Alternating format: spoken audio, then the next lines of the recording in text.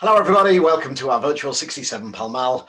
Last of all for this evening, we'll be talking with Mike Patterson from Corofin, one of Marlborough's most successful micro-negotiants. But for now, we're very pleased to welcome back Jasper Morris, MW, author of Inside Burgundy, who's currently inside the middle of the vintage there. And you can see plenty of his fascinating videos with winemakers on his Instagram account.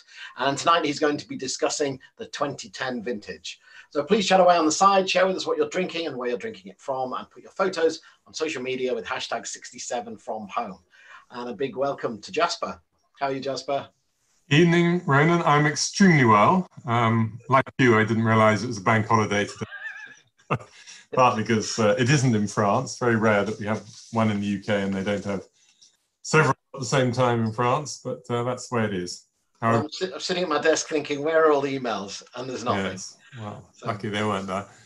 This morning I went and this afternoon I did take some time off and went on a long walk through the woods. There's a lovely walk from the village of Arsenal, which takes you past a cave where the local Mackie got shot, unfortunately, 1944, and then you go to a Gallo-Roman settlement, and then you turn up at home. Okay. So I did that this afternoon, but this morning I went around the vineyards in the Côte de Nuits and chatted to a few people. Côte de Beaune, the later people will be still at it, but the early ones are finished. A couple of people are finished in the Côte de Nuits, but those who are picking now say that the rain we had on Friday and again on Sunday morning has probably been quite beneficial, and it softened the skins and brought the grapes that little bit further forward. Okay. That's all encouraging stuff. Well, I think, it's great to catch up with it all on your Instagram account with some great videos as well. So yeah, well, thanks for the plug, but everybody do have a good look. So just a video up with Christophe Roumier just an hour or so ago. So do have a look at that. Great. Well, thank you very much, Jasper. As always, we're looking forward to this. And I'll let you carry on. Good. So you've got the list on the chat on the side of what we're tasting tonight. Those of you who've got the selection. Mine arrived in pristine condition, no heat problems at all, and we've now moved through the really hot period. We'll warm up a bit later this week, but we're not going to see the 30 degrees centigrade anymore, which is good. So welcome from Istanbul, London, Tel Aviv, I think, and Dublin, West Yorkshire. Keep those commentaries coming. And we're going to enjoy some 10-year-old wines from 2010 vintage. So some of you were with me last week when we looked at in fact, most of you, I see you're a very faithful bunch on the whole. We looked at the 2014 whites last week, a week ago today. And it's something which I'm enjoying doing, is having a few horizontal tastings of some of the better vintages from Burgundy, some of the ones that have given the most pleasure. And we'll continue to do that. I'm beginning to plan the program through to the end of the year. We're going to do 1 or 2 single vineyard occasions. We're going to look at Chambon-Musigny, Combe d'Orvaux. I'm going to do 1 or 2 sub-regional ones like Côte Chalonnaise, and we will find plenty more to keep us amused. We might do a couple more with producers as well, as long as we can find producers who use it to give us their wisdom rather than just plug their own wines. I think that's important. So 2010, the unexpected success, the miracle vintage, to borrow Harry Waugh's phrase from 1978. And I'm going to start us fairly early on because the winter was significant, the winter of 9 and 10. And slightly ironical, but it was in December, they had the global warming climate conference in Copenhagen. And on the last day of that conference, temperatures suddenly dropped here in Burgundy down to about -20, even maybe -22. It's the coldest ever day recorded in Dijon. We were here and having dinner and suddenly saw the temperatures crashing because we had horses outside. We thought we'd better just go out and check on them. And when you walk out of the house and it's about -16, I think it was -18 even, it got colder later in the night, it just takes your breath away. It really is something otherworldly. And it got cold enough, I think it was December the 19th, it got cold enough that it actually froze and snapped some of the vines. They still had some sap in them, and the sap froze inside the vine stock, and quite a few didn't come back to life in the spring. It particularly affected those parts of the Côte de Nuits where the slope dips a little bit before it hits the main road, the old N74 at the bottom. So the vineyards in Chevry-Chambertin that had got frozen in exactly the same way in 1985, got frozen again in winter 9-10. Bits of Clos Vougeot dipped down there, and a little bit in Vosne Romanée as well. So it's much more in the Côte de Nuits than the Côte de Beaune. So that was a worrying start to the season, even if the frost did kill off all the pests and diseases, which of course is a good thing. So then the spring eventually happens, but it gets off to a latish start. Flowering was both late, late by modern standards, but into the middle of June, and a little bit strung out because it was colder weather while that happened. And the sort of bunch set was not so good as a result. There was a fair amount of the minorandage, the hen and chicken in Antipodean speak, when the berries form at different sizes. And at this point, it looked as though it was going to be a smallish crop, and with an expected harvest date of third week, probably in September. So over a long period, that's not particularly late, but it's later than 07, 03, 05, 07, 09 were all noticeably earlier. And so this was beginning to feel like a slightly late season. And actually the summer was mixed. July was hot and dry, and people began to worry a little bit that it was going to get too hot. But the temperature was dropped a little bit in the second half of the month. And August the summer never really happened during August. And so people are beginning to feel nervous. It's all going to depend on the September weather, because it's on a knife edge, which I remember also a little bit in 2002, another vintage which was sort of aiming at mid to second part of September. And then there was a big storm on the 12th, Sunday the 12th of September. The weather had begun to perk up. Then this massive storm came through, but that was in the Côte de Beaune, around the epicenter of it, because there was a lot of thunder and lightning. And it was around sort of the border of Chassagne, Montrachet, Fontenay. And so it affected the white grapes, which were much nearer to ripeness in Chassagne and a bit in Puligny and Meursault, but particularly at the southern end of Côte de Beaune. The reds weren't ready, they could resist it better. And so as a result, the red harvest, which in any case wasn't going to be picked for another few weeks, escaped any negative damage from that in 2010.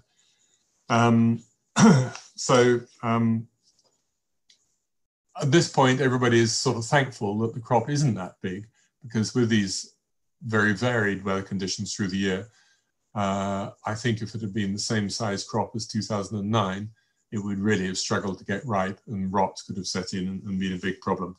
But it didn't.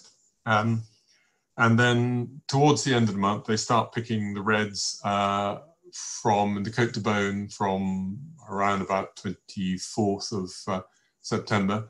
And again, it's in fairly mixed weather conditions, but it doesn't really matter at this stage. They're not too fragile.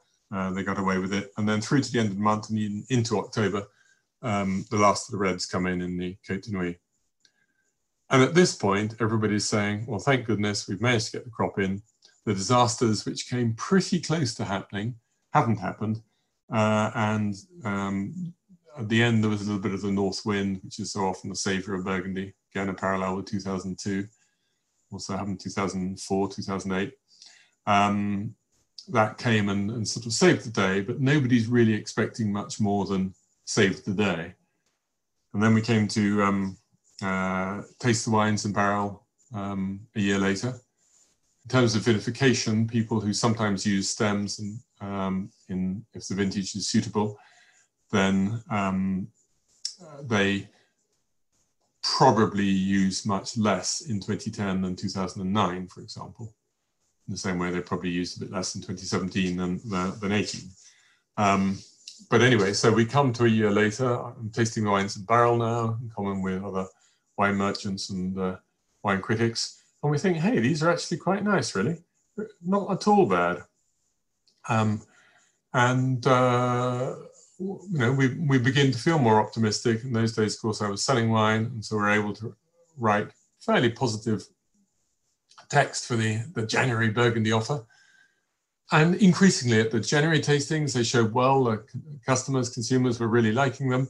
And so it built. And over the next few years, we've come to consider 2010 to be a really charming vintage for red Burgundy, and perhaps more than charming. It is, to my way of thinking, and we'll see what we think at the end of this session, it's as good as, it's better than 2002 in the style of a vintage that didn't start out to be great, but actually has done very well. But exactly how good 2010 is, we'll find out. On the whole, more recent press has tended to prefer 2010 to 2009. We almost the first, probably number 2 or 3 of all the Zooms I did before 67 had managed this wonderful idea of being able to send the samples around. We actually looked at 09 and 10 side by side, and I had with me a bottle of Chambord-Musigny Village from Roumier in both vintages. And the 10 just came out of the blocks, absolutely gorgeous. But the 9 had more stuffing, more intensity, and was going to be the really long-term wine of the 2. The 10 was pretty much good for drinking. So I see some of you have got the samples, and some of you are drinking all sorts of other things. But welcome everybody. And now I'm ready to start taking a look at the first wine, which I have poured myself, but I haven't yet tasted. So Mr. Costurie, of course, we know him and love him for the white wines, which absolutely he's been the master of whites now for quite a while. And he does, of course, produce a few, it's a small percentage, but he produces a few reds, mostly from lesser appellations, the Montelise and Auxey-Duresses, the Volnay Premier Cru, and then this very nice Pommard Les Vaumuriens. So I'm just going to take control of the screen and show where it is. So here are Les Vaumuriens in 2 parts. So they're on the edge of Volnay. If you switched over, you'd be just above the Volnay Premier Crus, Chandelin Péture. And you are here on, let's find the better. You've got here a slope which is mostly east, but also north as well. And it's not the classic soil of Pommard here. So imagine if you're, down here in the main part, all through there, it's pretty rich soil, lots of clay, limestone as well, of course. But that's the really classic part. I go up a bit further of Pommard. And instead, we're over here, and high on the slope, cooler winds up here, and also a little bit of north facing. So you're expecting something which is a little bit more chiseled, a little maybe elegant for Pommard, but not massively weighty compared to what you can have. I'm just going to have a little sip of mine. So, I mean, I had a hope at one point that, we knew that we couldn't stop pricing shooting up for the white wines of Costurie because they're so popular. But we did sort of hope that maybe the reds would stay down. And I can see that this is actually now trading at about £200 a bottle for Village Pommard because of that sort of residual Costurie glory. So I'm looking at the wine, and it is beginning now to evolve at the edge. So the middle is sort of a red to brick red, and the edge is just becoming a little bit more orange. Yes, I did say that 2009 was a 50-year wine, and 2010 not so much.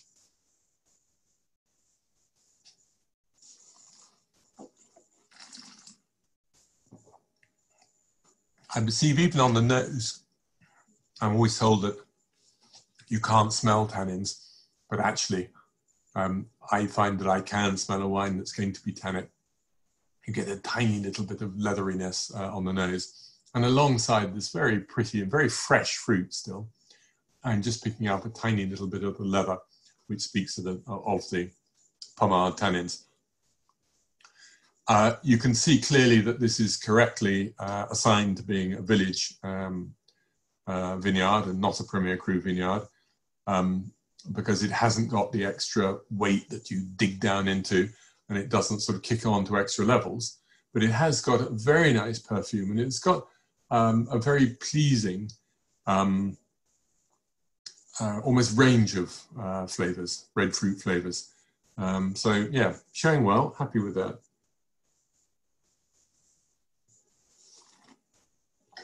Since we got a village Pommard, I'll just talk for a little bit about one or two other vineyards here.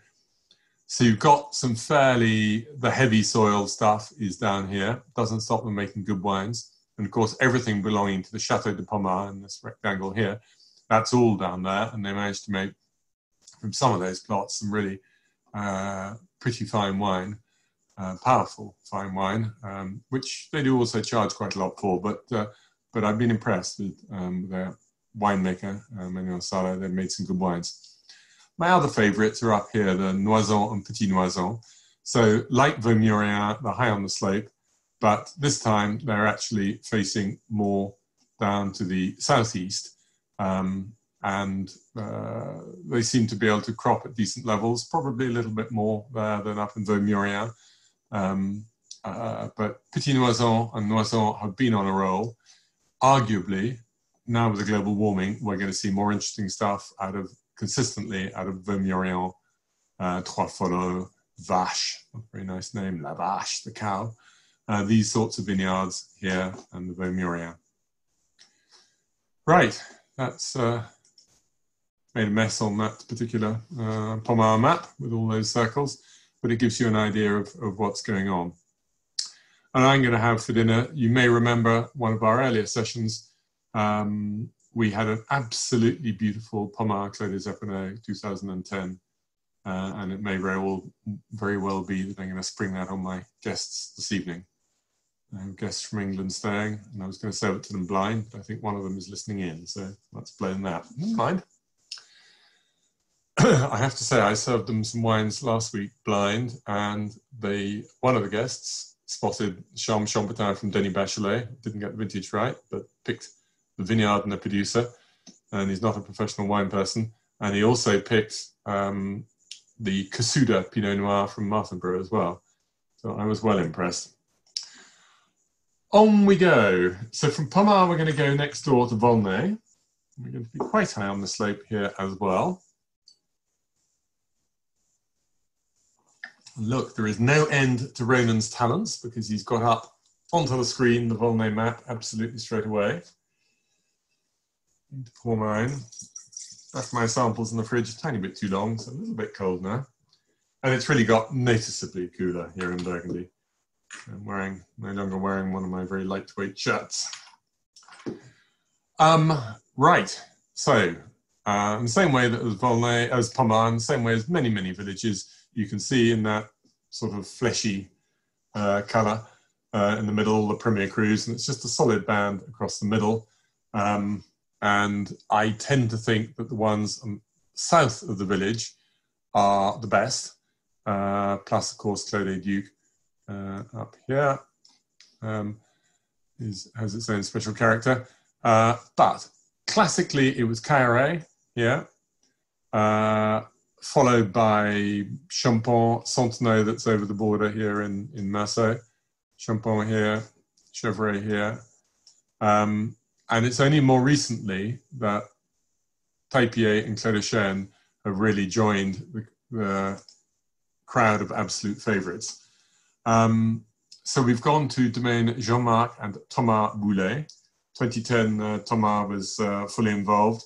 I think, broadly speaking, him making the wine by that period. And something, of course, that I thought some of these domains, well, I know exactly how they make the wine. And then I remembered back that they weren't necessarily making the wines in exactly the same way as back in 2010. So here we have Clos de Chêne, 2 parts. And I'm pretty sure I'm right in saying that the Boulay holding is a little bit more in the upper part. It's certainly a vineyard that Thomas Boulay, who has really brought this domain up into the top category, he thinks that this is quite an austere site. And I can see what he means. We're getting higher up on the slope, so we're above the 300 meter contour line here, particularly if you're in the upper half, as he is. He's also got some village wines up above in his Blanche, and also he's got this La Cave des Ducs as well. So he's fortunate in his Clos de Chêne, whereas his Cairo is very young vines, and the Clos de Chêne, these are old vines, 50-year-old plus. And let's have a look how it's showing. At this time, I don't think they were using any whole bunch. And this is a vineyard to which in recent times, 2017, 18, and starting a little bit before then, it would have been made as a destemmed wine. And incidentally, just that commentary that's going through on the chat about £200 on the Pommard, that's not the domain that's doing that. That's the secondary market that's decided if it's Costerie, it can do no wrong. I'm not buying it at that price for sure. But as Paul suggests, £60, £70, then yeah, absolutely. Pommard from a single vineyard, but not a Premier Cru. You'd hope to pick it up on Primeur, below 50, and later on in bottle retail, maybe 60, 70 is reasonable. Right, so now we have young Thomas Boulay. He's one of the crowd of modernists, postmodernists, I think I'm going to call these people, who are beginning to bring up the canopies and the trellising much higher up, giving a little bit more shade, a bit more foliage, hoping to reduce the, or at least stretch out the ripening longer so that you don't get sugars bounding away before the rest of the grapes, the other aspects of the grapes have got ripe. So as I say, this is a domain in very good condition, and they've built a whole new winery on the premises in 2016. So one to look out for, onwards and upwards. The nose is a little bit backward to me.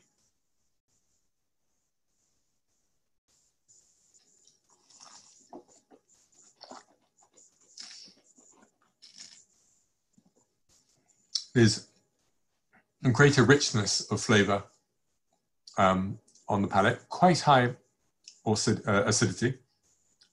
I pick up on what Thomas was saying to me about the austerity of it. And it's a wine which is going to need a few more years, I think, really to develop into where this is capable of going.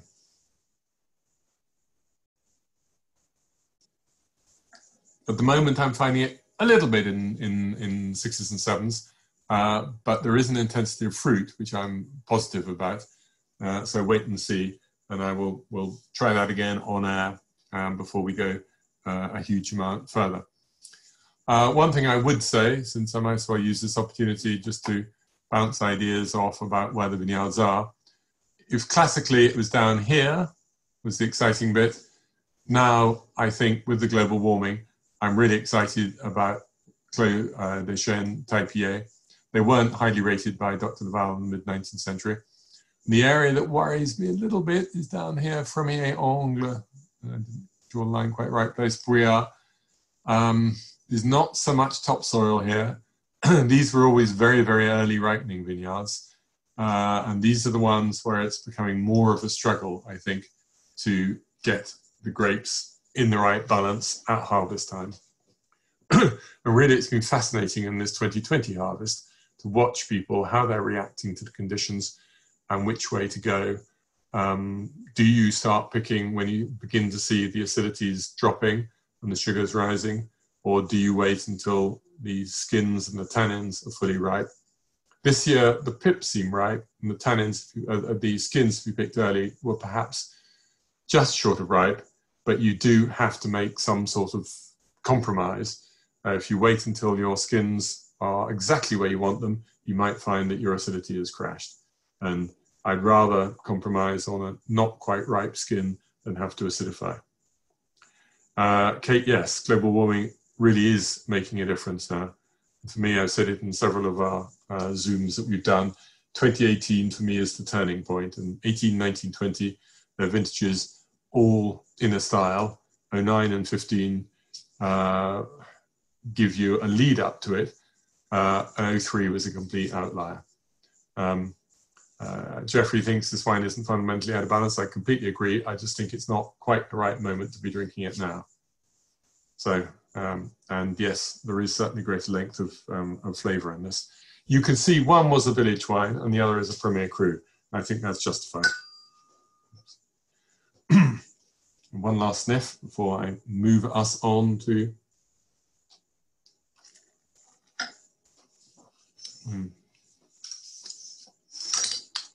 Yeah, that acidity is just going to have to fold into it, but I see no reason why it wouldn't. Good. Don't forget to keep asking questions as well as commenting on the chat. Always helpful to have a few questions. Actually slightly lost where my questions will appear. But do make sure that we get hold of them. Right. Let's move on to the Hill of Courton then, please. Here we are. You know, you could get a full-time job doing this, Ronan, if you want to give up being a sommelier and so on. Thanks, Jasper. Yeah, anytime.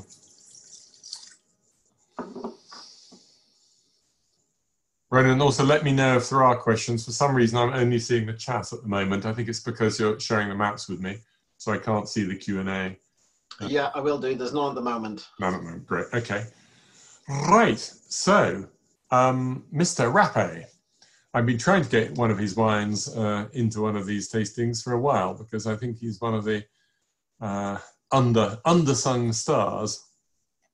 I took a team round. We do this with my neighbour Becky Wasserman. She does what she calls her Bouillon Symposia, and for a week, inside of a week, Sunday through to Thursday normally, we go and look at one village in real detail.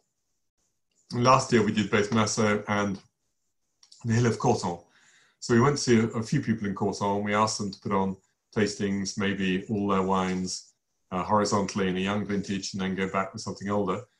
And Vincent Rapé did it differently. He took a Penan Vergelès Blanc and a Penan Vergelès Rouge, and then his Courton Charlemagne Blanc and Courton Charlemagne Rouge. And he did a pairing of two older vintages of each, as it might be an 08 and an 09, or a 9 and a 10, to show what very different vintages look like, but with some age on them. And it was actually a great tasting. And he's a really interesting man. So he used to be Domaine Roland Rapé, and then when he took over, it's become Domaine Rapé Père et Fils. His father, sadly, was one of the many star vignerons who passed away between last summer and January this year. Right, let me find my Pouget. I've found it. Here it is. Zip, zip, zip.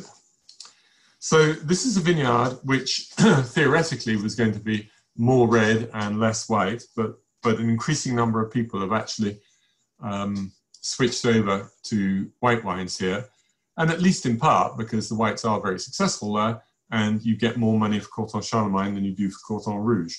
So the two main producers, possibly the only two producers who've maintained Pouget in red, are Louis Jadot, for whom it's a cuvée that they really care about, and indeed Rapé. And typically they've both got, I think, reds in the lower part of the plot, moving up to whites in the upper part. So here again is someone who's began life de-stemming and has moved to a certain proportion of stems. It's not a domain in which I ever pick up a strong feeling of stems. They're in there, but I don't actually pick them up hugely from the taste perspective, which of course, after all, is really what matters. So here in his Pouget, it's my nose. I'm just something in that bouquet that's causing me a very slight anxiety. As if there's just about a threshold cork going on in it. Yes, we had the Jadot Courton Pouget, absolutely right, 2014, when we did the Courtons. And so now we've got broadly speaking, there is no reason why the soil is going to be any different. The winemaking can be different in that Jadot go for relatively high temperatures and high extract. And Râpé, though I'm saying that I think it was destemmed at this period, which would be the same as Jadot, it would be a little bit less pushed on the extraction side and probably slightly lower temperatures. So typically when the wines are young, it's slightly fresher fruit. Here we're beginning to see the color evolving correctly as it should.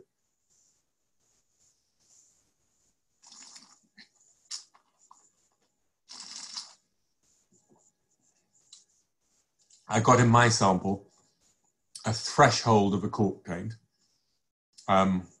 Yeah, Paul has, we must have come out of the same bottle. I think there is. So, you know, we all know it's difficult when you first open a bottle.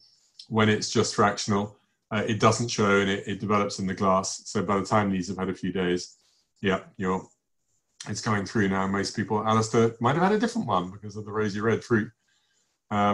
Yeah, no TCA there. You know, there's going to be Klaus that's got a bit, yeah. So, I mean, I don't know how many bottles they would have used and sent out, but there is just a taint.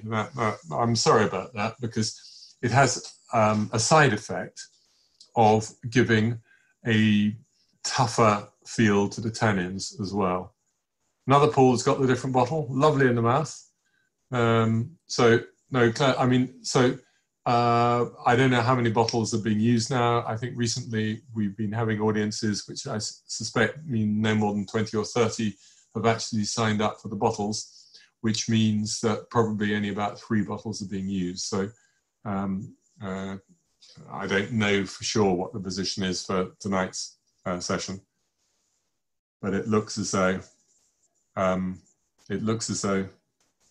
we have 1 bottle which would have had a threshold or below threshold when it was processed, cork taint, but it's there now. Apologies. So, which wine from Râpé do I like the most? That's a good question. He's got, I think he makes a really good Croissant Charlemagne.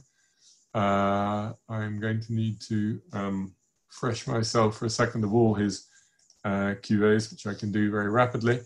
But I certainly like both his Croissant and his Croissant Charlemagne. He's got some very good Pernod Vergelès cuvées as well. So bear with me for a second. Incidentally, to give a quick plug, working hard on the 2nd edition of Inside Burgundy, but for the 2nd edition, almost every vineyard is going to have a list of who has what holding in it. And almost every producer is going to have the list of what holdings they've got. It won't be everybody. And have I got Râpé's information yet? No, I haven't yet collected that information from Râpé. But he's got vineyards in Beaune, in Pernod, in Allos-Corton, possibly a Savigny. It's fairly consistent across the board. And you know, because it's those sorts of appellations, they are not too expensive. Let's get you back. I don't think I disappeared from you, but you disappeared from me for a second.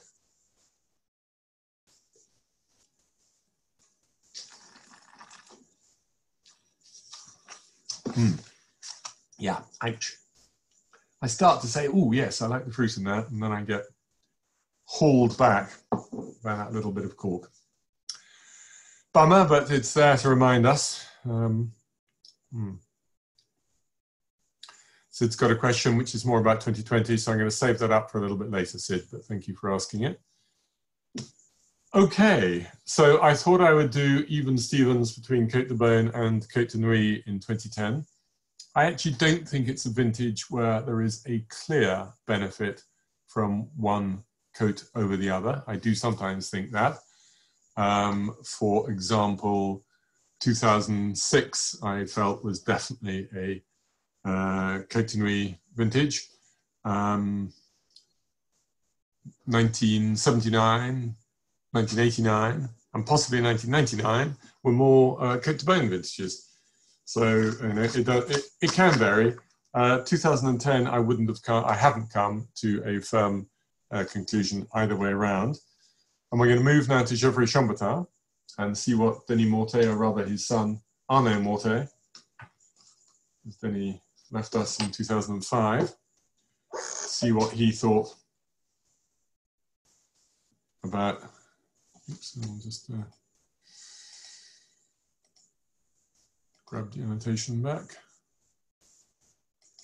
I haven't got control of the screen, sorry. I'm going to get control of the screen again and clear away.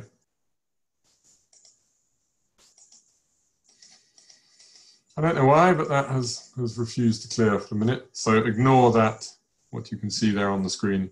That circle, which is up in the forest by Bel Air. So I have the annotation tools and we will start again.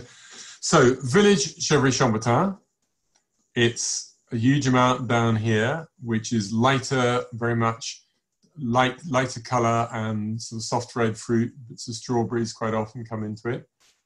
And then you've got north of the village and heading on into the half of Brochon, which is allowed to be sold as Geoffroy Chambertin. Let's see if I can clear it. No, still can't clear that one. Never mind. Apologies for that. Let's see if I can do it with the eraser. No.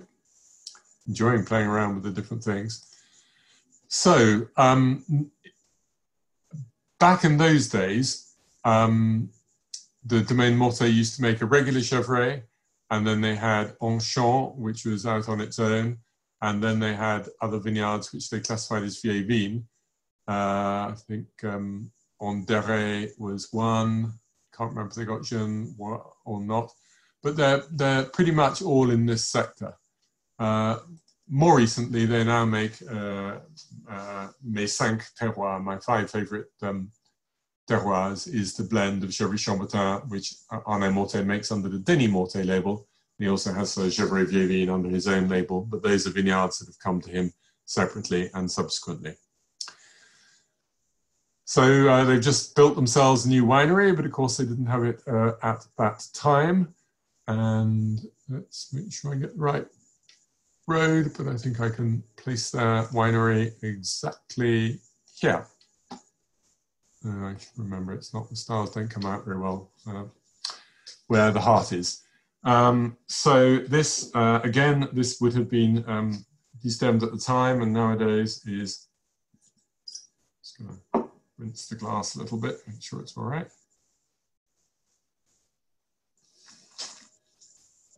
Yep. Ooh. I think we're going to like this.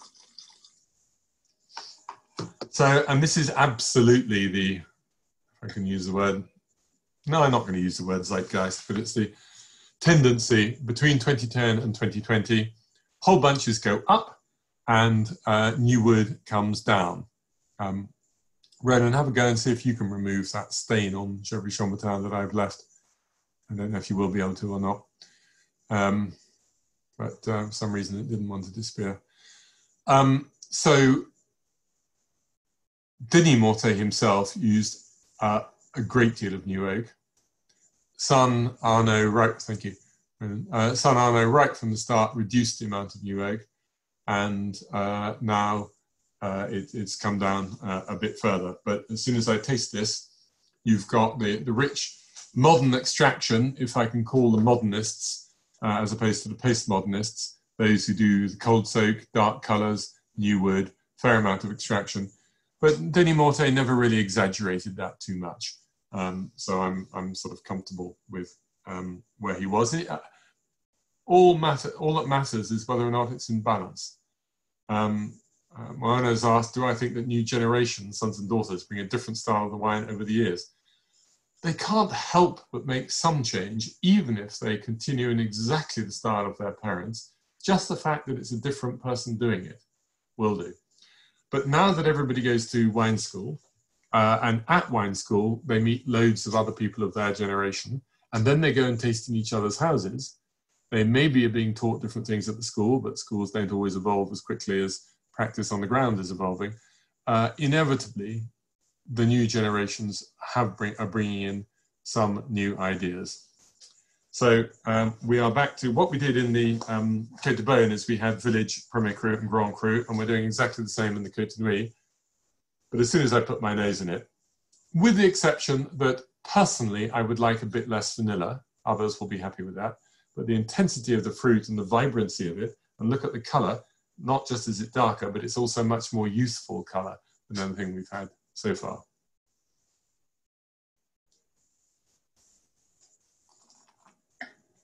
Just to point out that one or two of you are sending your messages to all panelists, and if you could reconfigure so that it goes to panelists and attendees, there should be a drop-down menu that enables you to do that. That's good, and then you can share it all. But various people with Christian names beginning with K are just on all panelists at the moment, Kevin and Klaus.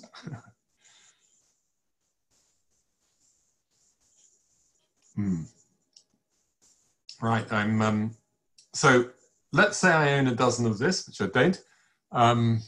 I'm perfectly happy if I've cracked the first one tonight. I probably would have been perfectly happy if I'd cracked it earlier, but I'm going to be in absolutely no hurry to drink this wine at all. It's not that it needs the extra time because it's all there, but I just think it does have more to give, and I'd like to see the oak integrating a little bit more.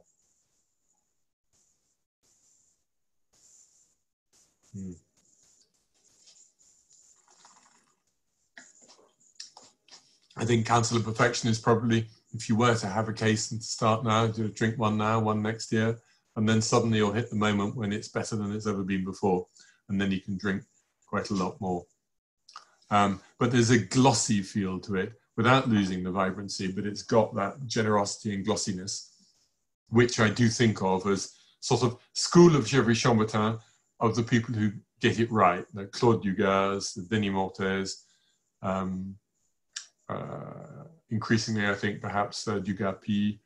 It doesn't mean so it's the only way of doing it. It's not the same as the Rousseau way, and of course I absolutely love Rousseau and various other people who prefer not to do it. But yeah, Star page 3 stunner. I consider that to be really, really a success tonight. One of the sadnesses out of COVID, I mean the first world problem type of sadnesses, is that we couldn't do our 10-year-on tasting of the 2010s that would have been on the second Sunday in June. We've got a thought that we might do it, we're hoping to be able to do it in a modified format in October, but it's an event in which the growers come along, and with, at the moment, COVID cases rising, though fortunately not in the Côte d'Or. Actually, it's a small digression, but it's worth doing. The police are going around and they are testing people at various wineries and in the vineyards. And if you get tested, somebody in the vineyard gets tested and proves to be positive, you've got to pull the whole crew out. That's it, they're all confined. So who picks your grapes? If it's somebody in the winery who tests positive, you've got to put all them in confinement. So who's going to make the wine for you? Fortunately, it's still very, very low numbers here in Burgundy. And we're just all keeping fingers crossed. But I did talk to somebody who was just thankful that he'd finished and that he got through without having anybody testing positive. Because you can't force your workers to take tests. You can ask them if they'd be kind enough to, but you can't force them to do it. Right, okay. Where are you picking tomorrow, Mark? Let us know. I'm theoretically picking tomorrow. As some of you may know, I'm co-owner of a small vineyard in Beaune, and tomorrow is the day. As I say, I've got guests staying overnight. We might drink a bit more than we ought to. Well, so far, I haven't heard any cases where it is, but I think what you'd have to do is pull that crew out and maybe ask somebody to pick it for you, or possibly Paris Latour have to put in a machine to pick it. Probably there will end up being ways round, but it will be really, really difficult thing to manage. So.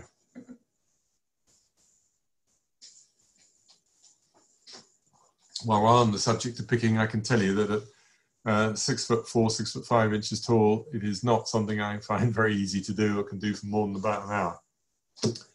Right, enough chat. Let us move onto Ghislaine Barthaud. So this was the former domain Bartaux Noëlla. The vines came from originally Marcel Noëlla, and one of his daughters married Gaston Bartaux, and another daughter married into the Noëlla cousins in Vosne-Romanée. It's all very complicated. I have at last found a case of somebody actually marrying their sister in Burgundy.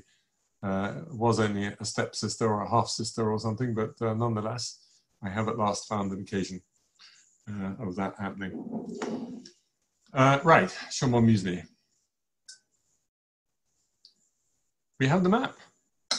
My heart is still there from before, and it's not quite in the right place. Clear, boing. Oh, I've got rid of them, brilliant. So let's get my heart going. Where are the Beaubrun? The Beaubrun are here, the beautiful browns. So you will notice from Beaubrun going southwards, aux Échanges, aux Combottes, not Les Plantes, but those three, they are all partly in Premier Cru and partly in Village. And there is a difference between the two. It's not arbitrary. You also have it up at the top with Les Crans being a bit of both. And of course, La Combe d'Orvaux, which is part Village here, part Premier Cru here, part Grand Cru as Musigny, and there's also a little bit down here, which is just generic Burgundy.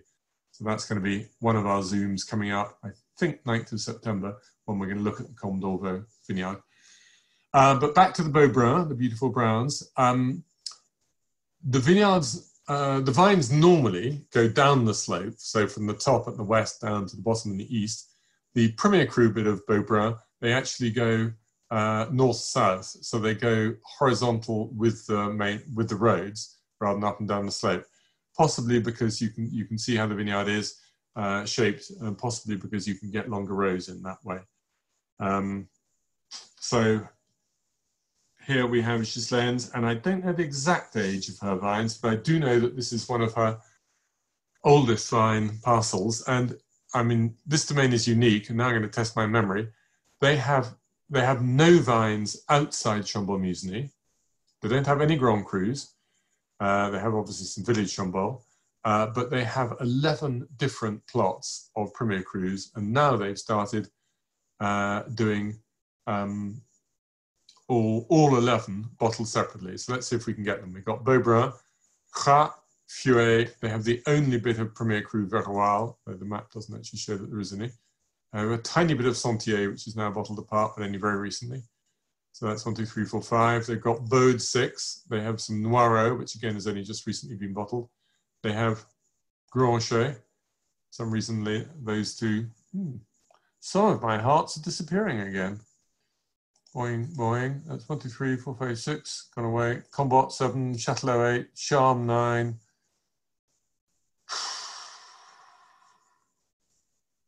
1, 2, 3, 4, 5, 6, 7, 8. I've now got 11, but that's because have we got 11? They don't have Échange, they don't have Plante. Charme, we've already done in that part of it. I don't think they have Fusselot. I think I'm about there. 1, 2, 3, 4, 5, 6, 7, 8, 9, 10, 11. Anyway. But Beaubrun is frequently one of my absolute favorites. I love their Fuet as well. I love their Gras. But Beaubrun I've always had a weakness for.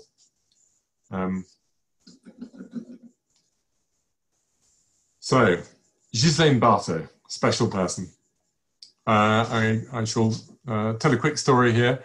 She didn't get married especially early in life, and at one point an English wine merchant friend of mine was working the harvest there, and Ghislaine's father took rather a shine to him and said, my friend, I won't give his name, my friend, you know, my daughter's not married, how about it?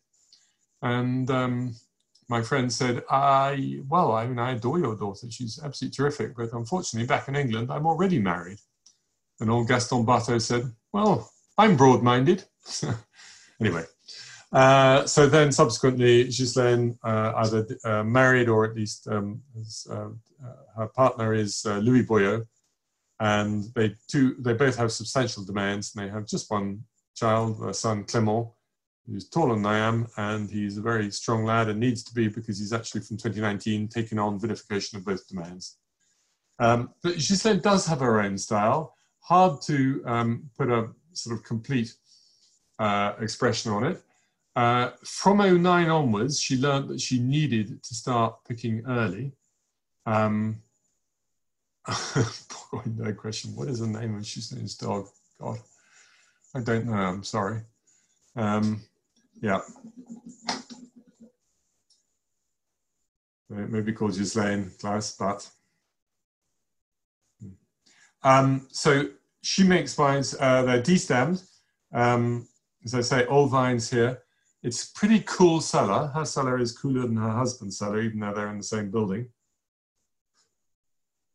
That's a pretty classic nose. That's exciting.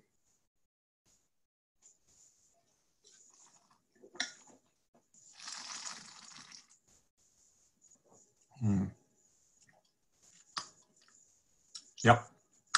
Acidity is still moderately high. It's better integrated with the fruit because the fruit is richer than it was in the case of the Volnay. And of course, Volnay and Chambolle are twins.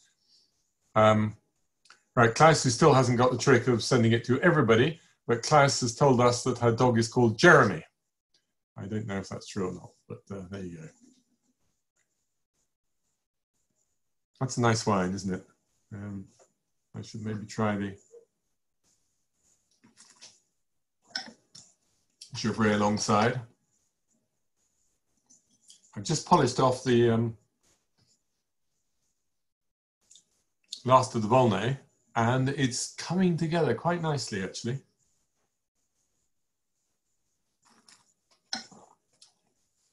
And that's the asking if it might be a wine of the night, but of course you're all going to have the chance to vote.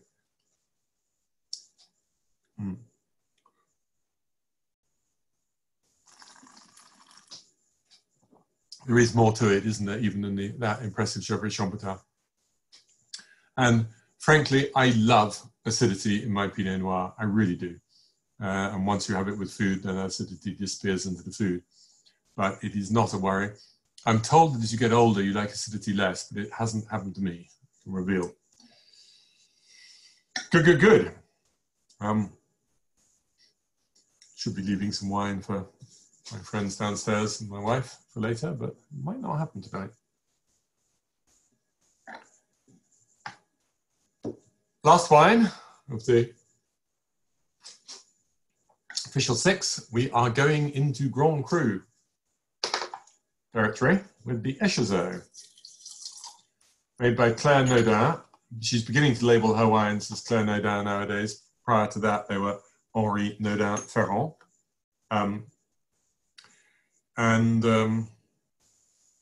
That last wine, by the way, is labeled at 13.5 alcohol. The Chambolle Musigny. All the others are 13, apart from the Costerie Pommard, which is 12. That's being village wine and high up the slope. The Echezeaux is 12.5. But Claire Naudin wants to make fine, elegant wines, and she really doesn't like power and richness, and she hates sulfur. Not because she's, you know, a trendy naturista, but she's always just found, she's got sensitive nose, sensitive palate, and she just hates having sulfur around. So she's moving on. She's learning to move on from using sulfur, is what I'm trying to say. I beg your pardon. Now this is the maybe, I'm just checking, the only wine this evening. Well, I think stems would have been used, whole bunches. She's now very strongly in that area, and some of her range, not all of them, but it's clear from the labels on the bottles, some of the wines are moving to sulfur-free for vinification, and then in the maturation it depends on how they're showing, but she will add a little bit of sulfur before the bottling. Let's see if we have any Uber geeks who can tell us who she's married to. I told you who Ghislaine was married to, but who is Claire married to? Give you a second or two to get it up there. If not, I will reveal all. Yep, Paul Day, not unsurprising, has hit the nail on the head with Geneviève Bizot. So she is not as absolutely sort of ultra-tunneled in her thinking as Jean-Yves, but Jean-Yves Bizot is no sulfur and all, whole bunch. Oh look, we're developing some romances on the chat, so if you haven't been watching the chat, please do. Quite fun. Kate and Alistair, stop flirting.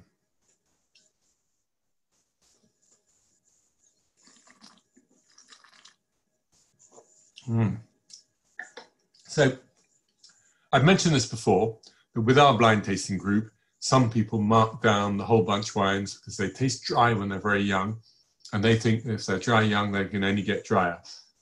So, sorry, I've just seen the latest post. Okay.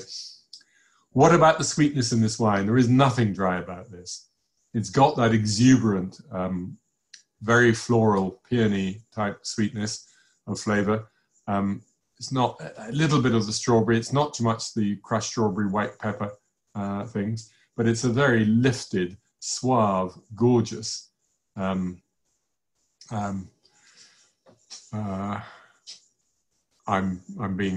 losing my focus because of what's happening on the chat there. Never mind.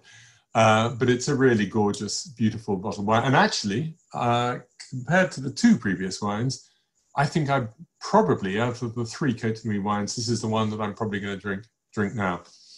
Let me show you where Echezeaux is fun, because the great authority, Mr. Sylvain Pittiot, his atlas insists that Echezeaux is 36.25 hectares. Several other books have 37.69. I can't make any of these figures. No, I've gone too far. Apologies. But this comes from Les Rouges du Bas, which is that sector there. But actually, give it back. I don't know why it's disappeared. Let's try again. Actually, there are a couple of, well, too bad, you've seen me do it. You worked out where it is. There are a couple of blocks down at the bottom of it. Oh, it's come back, great.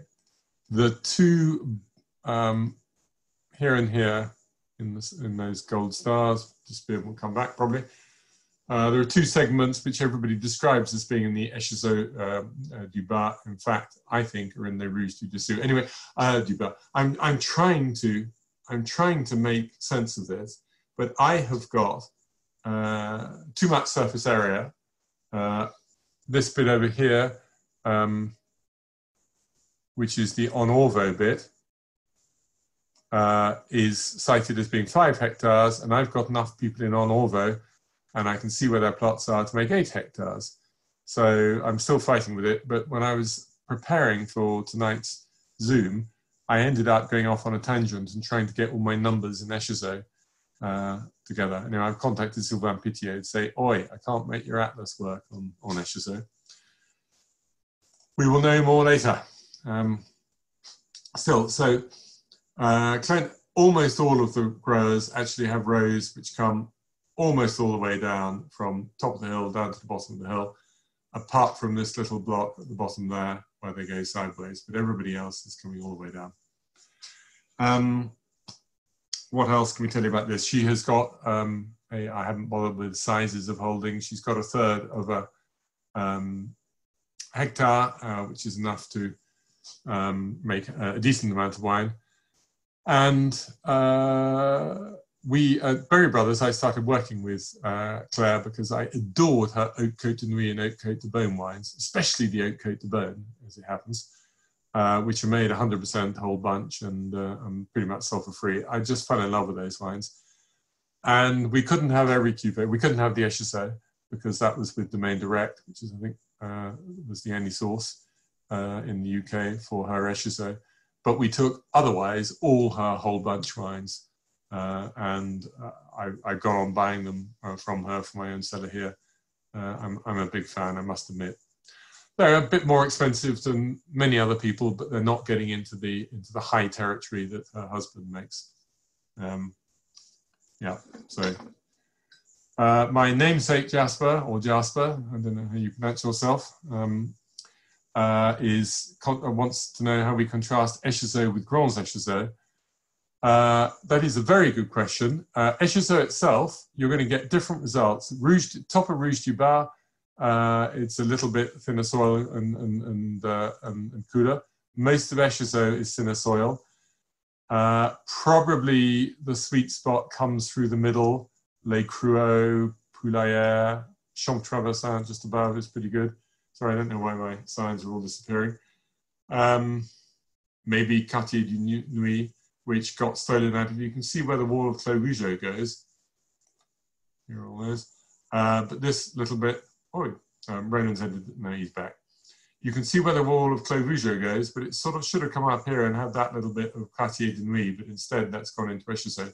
So they are all a bit different.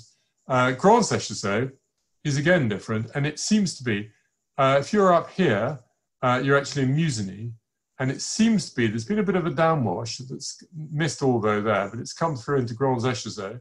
So you get that extra bit of richness in Grands Echezeaux, which reminds me more of Mussigny and Clos Saint-Denis, whereas Echezeaux is more like a delicacy of wine and a lattice work, and a French dentelle is an expression that works really well. But I also find in Rouchotte-Chambertin, for example, it's the sort of more in limestone than in clay, lightness of touch for Echezeaux, whereas Grands Echezeaux is a little bit more solid and a bit weightier. And though if you think back to the days of Domaine Angèle, you could argue year in, year out, was it the Grands Echezeaux or was it the Clos Vougeot which you preferred? The Echezeaux was never up to it. DRC, normally Grands Echezeaux is firmly ahead of Echezeaux. Domaine La Marche, I would sometimes like the Echezeaux as much as the Grands Echezeaux, incidentally. Good, right. So we'll take a little look. I always put the best wine at number 6, as I said. Well, logically, you want to build your tasting. Sometimes it's a question of the power of the vineyards, which won't always mean that it's the best wine, but yeah. It's not just you're bad. Okay. So a lot of you are manifesting under bogus names. I'm sure you can get imprisoned for doing such things, but you've logged in under different names. But congratulations, Baron, for having the good taste of calling your son Jasper. Right. And there are people, there is a lovely restaurant, the Comptoir des Tontons in Beaune, who have a British bulldog, which for reasons I cannot begin to imagine they have called Jasper. I'm going to look at the questions, unless you'd rather that we did the poll first, but let me answer the questions quickly. Ronan, are you going to intervene? Should we do the poll first or I'll answer the questions first? Up to you. Maybe we'll do the questions first. Let's do the questions. Okay.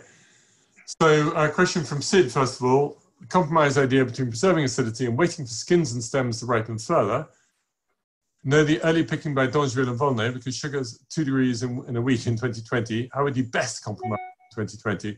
Sometimes you don't have a choice. If you can see that your leaves are dying in certain parcels, certain plots, then you need to go in there. Now, for most people, I'll have some plots like that. And the problem is, logistically, once you start, it's quite a big call. So I'm going to do, you can do 2 or 3 very small plots with a sort of a family group or the domain team. But once you start your main harvest, it's a big call to stop for 2, 3, 4 days before you go on to the rest. A few are prepared to do that. In the Côte de Beaune, I think the grapes were ready and you did have to go. In the Côte de Nuit, it's not so certain. It will depend on how you run your vineyard as to when you need to go. But I think those who didn't have to go last week will probably be happy to have had the little bit of rain that we had on Friday and be picking this week. But I'm not saying that those people who went early made a mistake. It could be that their vineyards, the way they run them, the particular Pinot plants they've got, required going in earlier. Mark, who's my favorite Denis, Mortet or Bachelet? Durocher doesn't happen to be a Denis, and I do enjoy Durocher's wines very much. I was a bit down on Chevrolet for a while because there was a slightly over the top school. I'm going to say Denis Bachelet is, I mean, I bought his wines from the 1981 vintage onwards. I can't not count him as a top. And I also prefer the Mortet wines under his son, Arnaud. It's still labeled Denis. So that allows me to go with Denis Bachelet, but they're both brilliant. Sid asks, I think that Estonel, Saint-Jacques, Lavaux Saint-Jacques are benefiting hugely from the usual Lina Coldwind style to riper 2018-2020 weather conditions. Definitely they are amongst the terroirs, Pommard, Fissa, Auxey-Duras, and the Lavaux Saint-Jacques sector of Gevrey-Chambertin. These are the areas which I think are definitely benefiting or not suffering from any downside in the hot vintages. Jan Camas, yes, on the subject of the pandemic, what are the prospects of November Hospice and the Poles and other activities being held live? Right, we don't know yet for sure. We know that the Hospice de Beaune sale is definitely going to happen, but we know that Christie's is set up for doing it online if that needs to happen that way. I think there will be some sort of live presence, but they will enormously restrict the number of people who can come into under Les Halles, the auction room. We don't know how it will work out. I'm afraid they've cancelled the big public tasting at not to do with the Hospice, but the one that happens in the Palais de Congrès. In all honesty, I can't imagine the Palais de Marceau going ahead, but I haven't heard anything definitely, and it's not my call to say. But I think some of the really big scale activities are not going to be able to happen.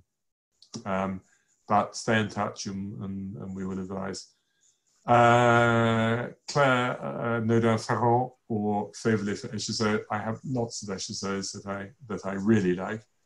I've got a couple of other vineyards with Fèvre that I like even more than Echezeaux. So if you ask the question between those two for Echezeaux, then I'm going to go with Claire because it is her top vineyard. Right. Okay. Now, they're also being asked on the chat, and I'll come back to those, but we've got the poll up. Thank you, Sophie, if it's you who's done that. And, oh goody, I'm allowed to vote as well this time. Well, that's a treat. I'm not sure I am going to vote because there are too many which I loved. So take a minute or two to vote. We've got 3 Côtes de Beaune, 3 Côtes de Nuits. We've got 2 girls and 4 boys. We've got... I voted. Submit. Everybody else, are you ready? Have you voted?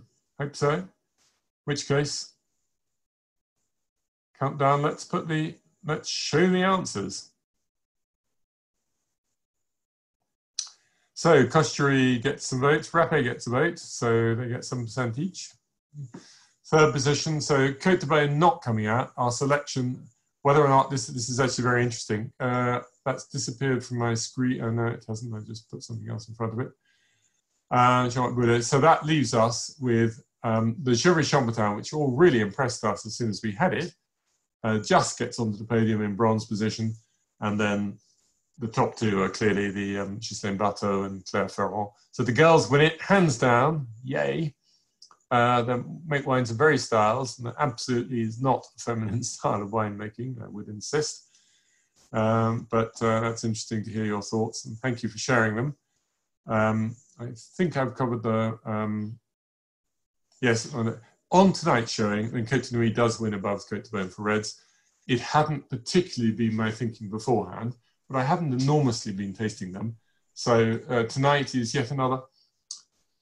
We should never look at an individual tasting note or opinion as definitive. All they are plots that you can draw on the graph, and you need to allow your opinions to evolve. And tonight is one of those steps forward, which does show quite how well the 2010s and the Côtes de Nuits are doing. My opinion on the longevity, I really don't think, we're now 10 years on, I'm inclined to think that we would go as far as up to 25 years for the top examples, but I don't really see them unless you like those very delicate ancient wines. But very few of these wines you couldn't start drinking. and almost all of them will be in very happy positions within another 5 years. So there we go. Right. I hear Ronan breathing. Jasper, I was just going to ask you what you're doing next. I think it's Chambon Mazani de Komdovo. What I'm doing next is going downstairs for dinner and a few. But next is Chambon Mazani Komdovo, and I'm quite excited about that because it really puts me on my mettle when I've got to be able to be so precise and actually look at different people's holdings and what they do. And there are 4 main people who've got the Premier Cruise, and we're going to have all 4 of that. We're going to have 2 stars at the village level. We're not, in fact, going to do Jacques Prieur's Musini holding, but we're going to do all those. And then after that, it's Côte Chalonnaise, where again, I'm looking forward to it because I've specified exactly which producers I want, and that's going to be good. And now I've got to think up a few more evenings. So do let us know if there are particular styles of tasting or particular producers or vineyards that you want us to do. And I am going to sign off then. Didn't get any gougere tonight, but I got a full dinner for downstairs. Good. And we can play around with the names of winemakers' dogs and all sorts of things next time. But thank you for joining. Thank you, Jasper. And see you again very soon. Bye-bye. Have a great dinner. Bye-bye.